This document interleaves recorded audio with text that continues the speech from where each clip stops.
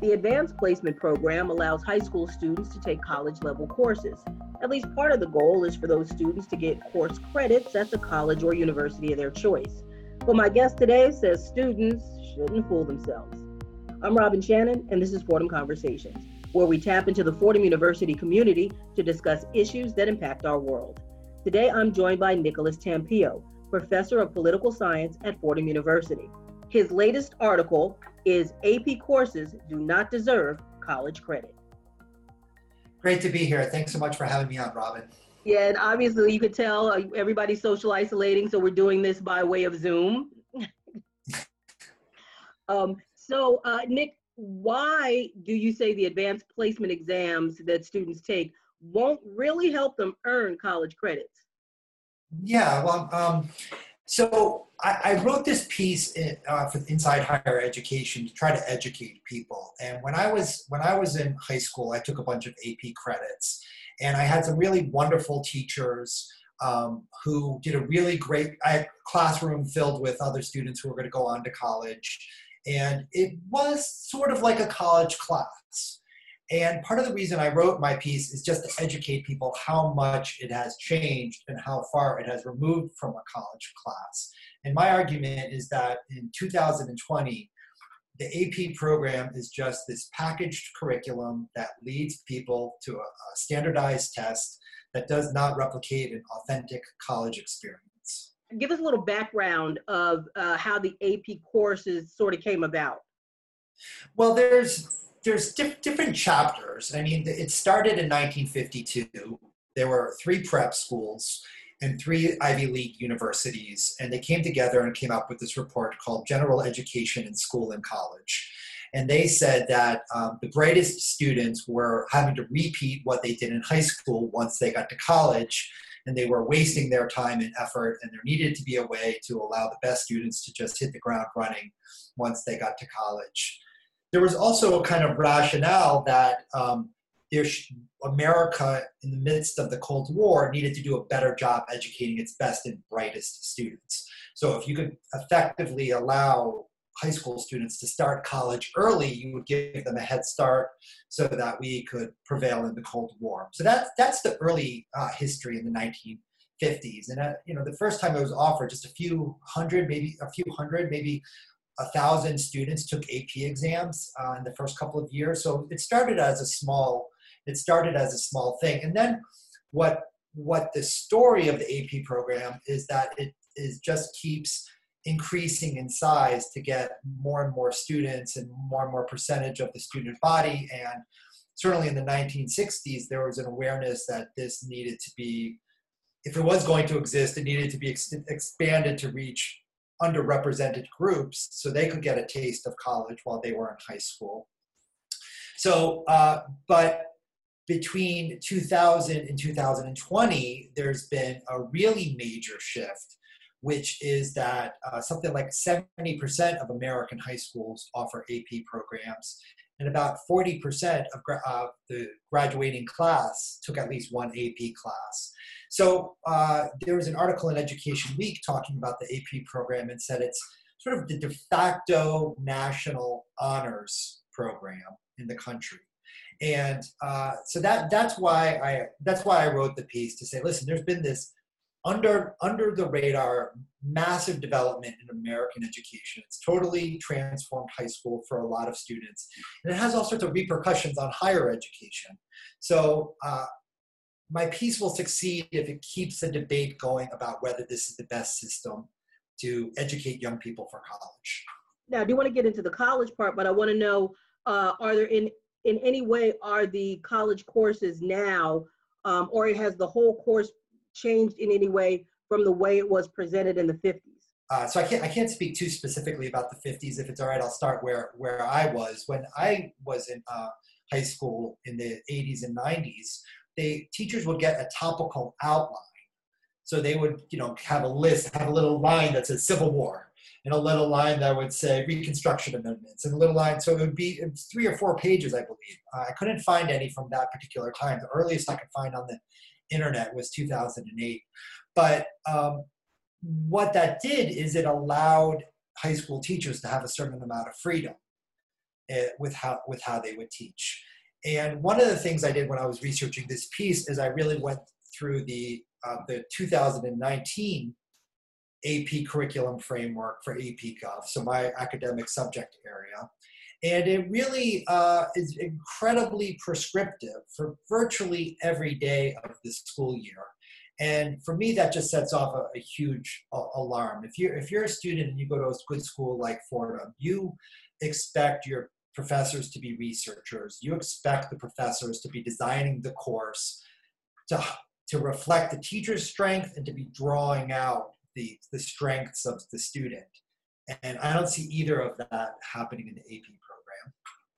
Now, before we get deep into what doesn't work, Nicholas, before we get too deep into that, can you tell me what are maybe some of the benefits of taking an AP course or the AP course load? Right. Well, there are valid concerns, and I understand why people want the AP program to be equivalent to a college course. And I mean, the main one is money, right? College is expensive, and if you do well enough on certain AP exams, and you go to the school that accepts credit for AP exams, then you effectively can graduate college in 3 years. And so I read a report basically saying that the AP program should be ramped up with that specific goal in mind to effectively make the American college experience 3 years rather than 4. I mean, there are other valid concerns about students can skip easier classes and start college with the harder classes. They can avoid introductory classes. They can double major faster. They can maybe have a better experience in high school. So I think that these are all valid concerns, except for me, just the absolute rock bottom reason the AP Popular program is popular is money. That the College Board asked students this spring if they wanted to take the AP classes online. Now, the College Board has a vested interest in the students saying yes, so we just have to take that source with a grain of salt. But according to the College Board, 91% of students wanted the College Board to administer the AP exams this spring. And if you read some of the articles, it's just that people are saying we need to save money. We need to save money on college tuition. An AP program is a reason to do that. But somebody has to do quality control. And that's what I try to do with my Inside Higher Education piece, and what I hope other professors enter the conversation, because you can call something a college course, but that doesn't necessarily make it so. And I would say right now, the AP program, it's not just pure bad. I mean, there's some good elements to it, but it's just not a college course. Are there any colleges that are not using the AP course? Have decided, I don't want the hassle? So there are, I believe, my source is from 2016, but I believe there are about 8 colleges and universities in America that just don't award any AP credit. That a lot of them offer AP credit with certain stipulations that you have to get a certain amount of score to get credit. So the AP credit is on a 1 to 5 scale, and a lot of schools say you need to get at least a 4 or 5 to get credit.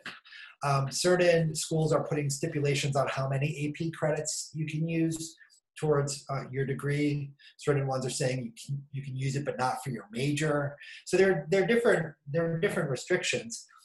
As a political scientist, I'm interested in how public policy affects the debate. And what you're seeing now is policymakers are saying, okay, institutions of higher education, if you want money, and of course they all do, if you want money, you have to award credit for AP programs. So Washington State, I have a friend, Johan Neem, who's a history professor at Western Washington University. Basically, the legislature is telling their university, you got to start awarding more credits for AP exams. And you see it all throughout the country. It's primarily public universities that are liable here. But the way that the system is structured, that if all the public schools start awarding massive amounts of credit for AP programs, then there's going to be more and more pressure on the private schools to follow suit. And then you're going to just, that's a way to sort of increase the intensity of the pressure for colleges to award more credit for AP programs. And I don't want our country to back into that option without thinking about it. And I want college professors to be more involved in looking at these curricula framework and saying whether they in fact are similar to a college course or not. Because it sounds like what you're saying is it has become this one size fits all for everyone. And the focus is really not on the education part, but it's on we would like everyone using our course so that, it looks like everything is synced up, but it's not necessarily the type of education these students should be getting. Is that where you're going? That's 100% where I'm going with it. That it's kind of a, on social media, people will say things like it's a cash grab, it's a scheme, it's a scam. It's, basically what happens is the College Board is about a $1 billion a year industry. So it's technically a nonprofit, which simply means that they're not allowed, they don't have stocks and they don't have dividends, but they can use that money to pay their executives extremely high salaries, which is what they do. So it's a $1 billion a year industry. The executives are extremely well compensated, but people go along with it because it saves them money. High school teachers get to say they're effectively helping students get college credit, so they sort of feel like they're college professors. Superintendents and principals get to say, hey, we're a college prep program. In fact, we're as good as college because schools are getting college credit. You've got families and students saying, hey, this is a good system because I get to save money. So yes, I have to pay, something like $95 to take the AP exam. And maybe if I take 10 exams, I have to spend almost $1,000. But it's worth it because I'll effectively save money when I get to college. So one student at University of Southern California said she saved $60,000 from AP program or AP tests. So there's lots of incentives for people to go along with the system, right? It's not in their interest to rock the boat and to say that they're not equivalent. But, I'm a college professor and I care about it and I take it seriously. And I think that there's certain distinguishing features of a college course. And what you're seeing in America is some of the best private schools are getting rid of the AP program. So the notion that it's like the cream of the crop, it's the best that we can do. No, that's not it at all. It's a packaged program that leads to a standardized test. It's not all bad, but it's not a college course. This is Fordham Conversations on 90.7 WFUV. I'm Robin Shannon, talking with Nicholas Tampio, Associate Professor of Political Science at Fordham University. We're discussing his recent article, AP Courses Do Not Deserve College Credit. Now, speaking of standardized tests, is there a connection, Nicholas, between the Advanced Placement Program and Common Core? Yeah, well, I believe we've talked about this a few times that I've written 2 books on the Common Core, one with Johns Hopkins University Press and one with University of Minnesota Press. If I could toot my own horn for one moment, I think I'm probably the most prominent scholarly critic of the Common Core standards themselves. So a lot of people say the standards are good, but the problem has been implementation. And so the space in the debate that I've carved for myself is I say, actually, the standards themselves are part of the problem. So what's the connection between the Common Core and the AP program is that David Coleman was the architect of the Common Core. He was the person, the lead writer of the English language arts standards. In 2012, he became the head of the College Board. And in 2012, he announced that he was going to align the AP program with the Common Core. Now, because there was so much backlash against the Common Core, College Board doesn't bring that to the foreground, but if you know what you're looking for, you can see the connections. And I'll say one thing about the connections. The most important Common Core standard is the first English language arts anchor standard for reading. And what that says is that you need to cite specific textual evidence from the text. And now scholars have been citing evidence for a long time. What's unique about this is you use the words and only the words from the text in your answer. So you're not allowed to use synonyms. You're not allowed to bring in outside things. You have to use the exact words from the text. And David Coleman gives rationale for this approach. People are certainly free to look on the internet to see where he defends this approach. I mean, there's one place called Cultivating Wonder. But from my perspective, it's purely based on standardized testing, that if students write answers with the exact words from the text, computers can grade it. And in fact, you can already find evidence on the web that the AP programs are being graded by computers. And certainly Common Core tests all around the country are being graded by computers. So one of my students saw my article and read it and then wrote me a letter. And what she said is that at her high school, students would have to take a practice AP test every single night of the school year. And every single night of the school year, they'd have to write a 5-paragraph essay responding to an AP prompt. And yet what happens is students show up to my classes and all they know how to do, all they've been trained to do is write 5-paragraph essay. And John Warner wrote a very, very smart book about Why They Can't Write, and basically said 5-paragraph essay is destroying the writing ability of American youth. Annie Abrams is a high school teacher in New York, and she's a very prominent critic of the AP program. And she wrote a really great piece in Inside Higher Education saying, she's a PhD in English literature, and she said, this is killing me because I'm teaching these students how to take a standardized test and not use writing to develop thoughts, to share emotions, to try to move people. Writing is this incredible gift that human beings have. And it's magic. I mean, it's power. If you can use the right words, you can change the world. And yet they're not being encouraged to do any of that stuff. The goal is just get that sandwich on the page as quickly as you can to get the good score on the test. Nicholas, you hinted that, or you touched on the fact that the AP was moving online. So how does or would the College Board who administers the exam keep kids from cheating if it moves online? So that was a scandal this year. So what happened is that schools had to close in a hurry in early March, and the AP program is normally offered in May, and students were worried about not being able to take the exam and get credit. College Board was certainly worried about having to refund millions of dollars in not taking tests. So there's a mutual reason to make sure the tests happen. So this particular year, they said, all right, rather than the normal, I believe, 3-hour exam, they were going to make it 50 minutes, or actually it's 45 minutes with a 5-minute break.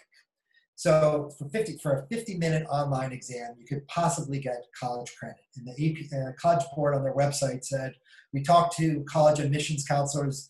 They assured us the same arrangements were going to be in place. You can still get college credit for the AP program. And so it seems like this is ripe for cheating, because if it's the old 3-hour exam with 50 multiple choice questions, and people could quickly figure out the answers to that using the web and sharing their answers.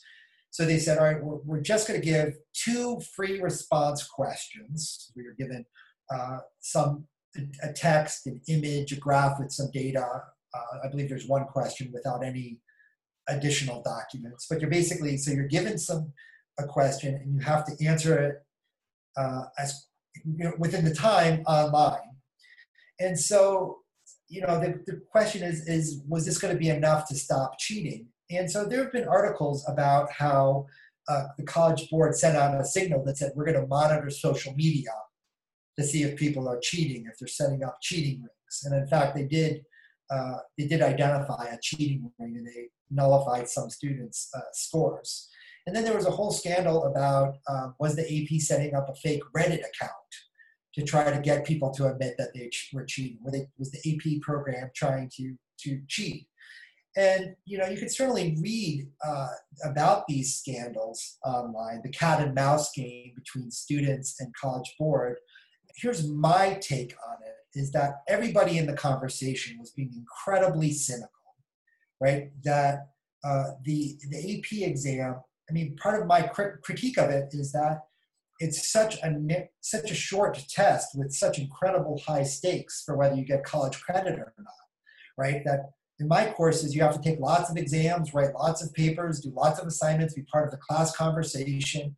And then the notion that you can get out of it with a 3-hour exam, basically using formulaic test-taking skills, that bothers me. This year it was even worse, 50 minutes. And then there's cheating scandals on top of it. And the College Board is, incurring ill will from students who are just, so irritated with the College Board for its behavior. And then there's a whole other scandal where that certain students weren't able to upload their exams in time. And so young people were freaking out about what they were going to do. And then the College Board said, well, if you send it in within a day by email, it'll count. And then some kids did and some kids didn't. And so for me, as a spectator from the outside, I said, the system was already rotten. This is extra rotten this year. I don't know how the College Board could prevent cheating going on into the future. But the College Board shouldn't have that power, right? This is a mess we've made ourselves by allowing the College Board to be the arbiters of who gets college credit. So, I really would love people to be brainstorming together about, hey, listen, we could do a better job educating high school students, and we could make college a really rich experience, even in introductory classes. They don't have to be the same as a high school class. But what if I'm a parent? Are there steps that a parent can take? You're a parent. Are there steps a parent can take to sort of put a kibosh on this? Yeah, that's a great question. And part of I wish I could just say there's an easy choice, but there's not necessarily an easy choice. I mean, if you can send them to private school, if you can homeschool, I mean, that's one way to avoid the programs, right? So there were 8 area private schools in Washington, D.C. that published an article in the Washington Post, I believe 2 years ago, saying we're no longer offering AP programs. That what we're doing is we're going to offer 7 English literature electives. And these schools are prominent enough, like Sidwell Friends and other, that's where Obama sent his kids, right? So these kinds of schools are prominent enough that admissions counselors will be like, okay, this is one of the big 8 schools in Washington, D.C., then we could, then we're going to award credit for that. But those are the exceptions, right? So most people are in public school. There are some schools that offer special things that are not AP programs. So, I certainly would encourage parents to look into that and encourage the local schools to say, hey, listen, could we get more internships? Could we, I have mixed feelings about the IB program. I have an IB diploma. I certainly am very proud and grateful for my IB education, International Baccalaureate. What's IB, Nicholas? What is IB? It's International Baccalaureate. It was founded by, it was started by UNESCO, United Nations Cultural Organization, and it was sort of an elite education. And at least when I took it, it was extremely selective to get into the program, and they did a lot of things like writing independent research projects. So that's part of why I loved it, because in high school I was doing research, and I think that that's one of the defining features of college is that every class, if it's a good one, is going to be offering you opportunities to break new ground. Maybe not huge amounts of new ground, but something that hasn't been said before. And so I went to a magnet program in Washington, D.C. So it was largely in an urban. The school was in an urban district, but it drew suburban students to sort of bring them into this urban school district. And I had a good education.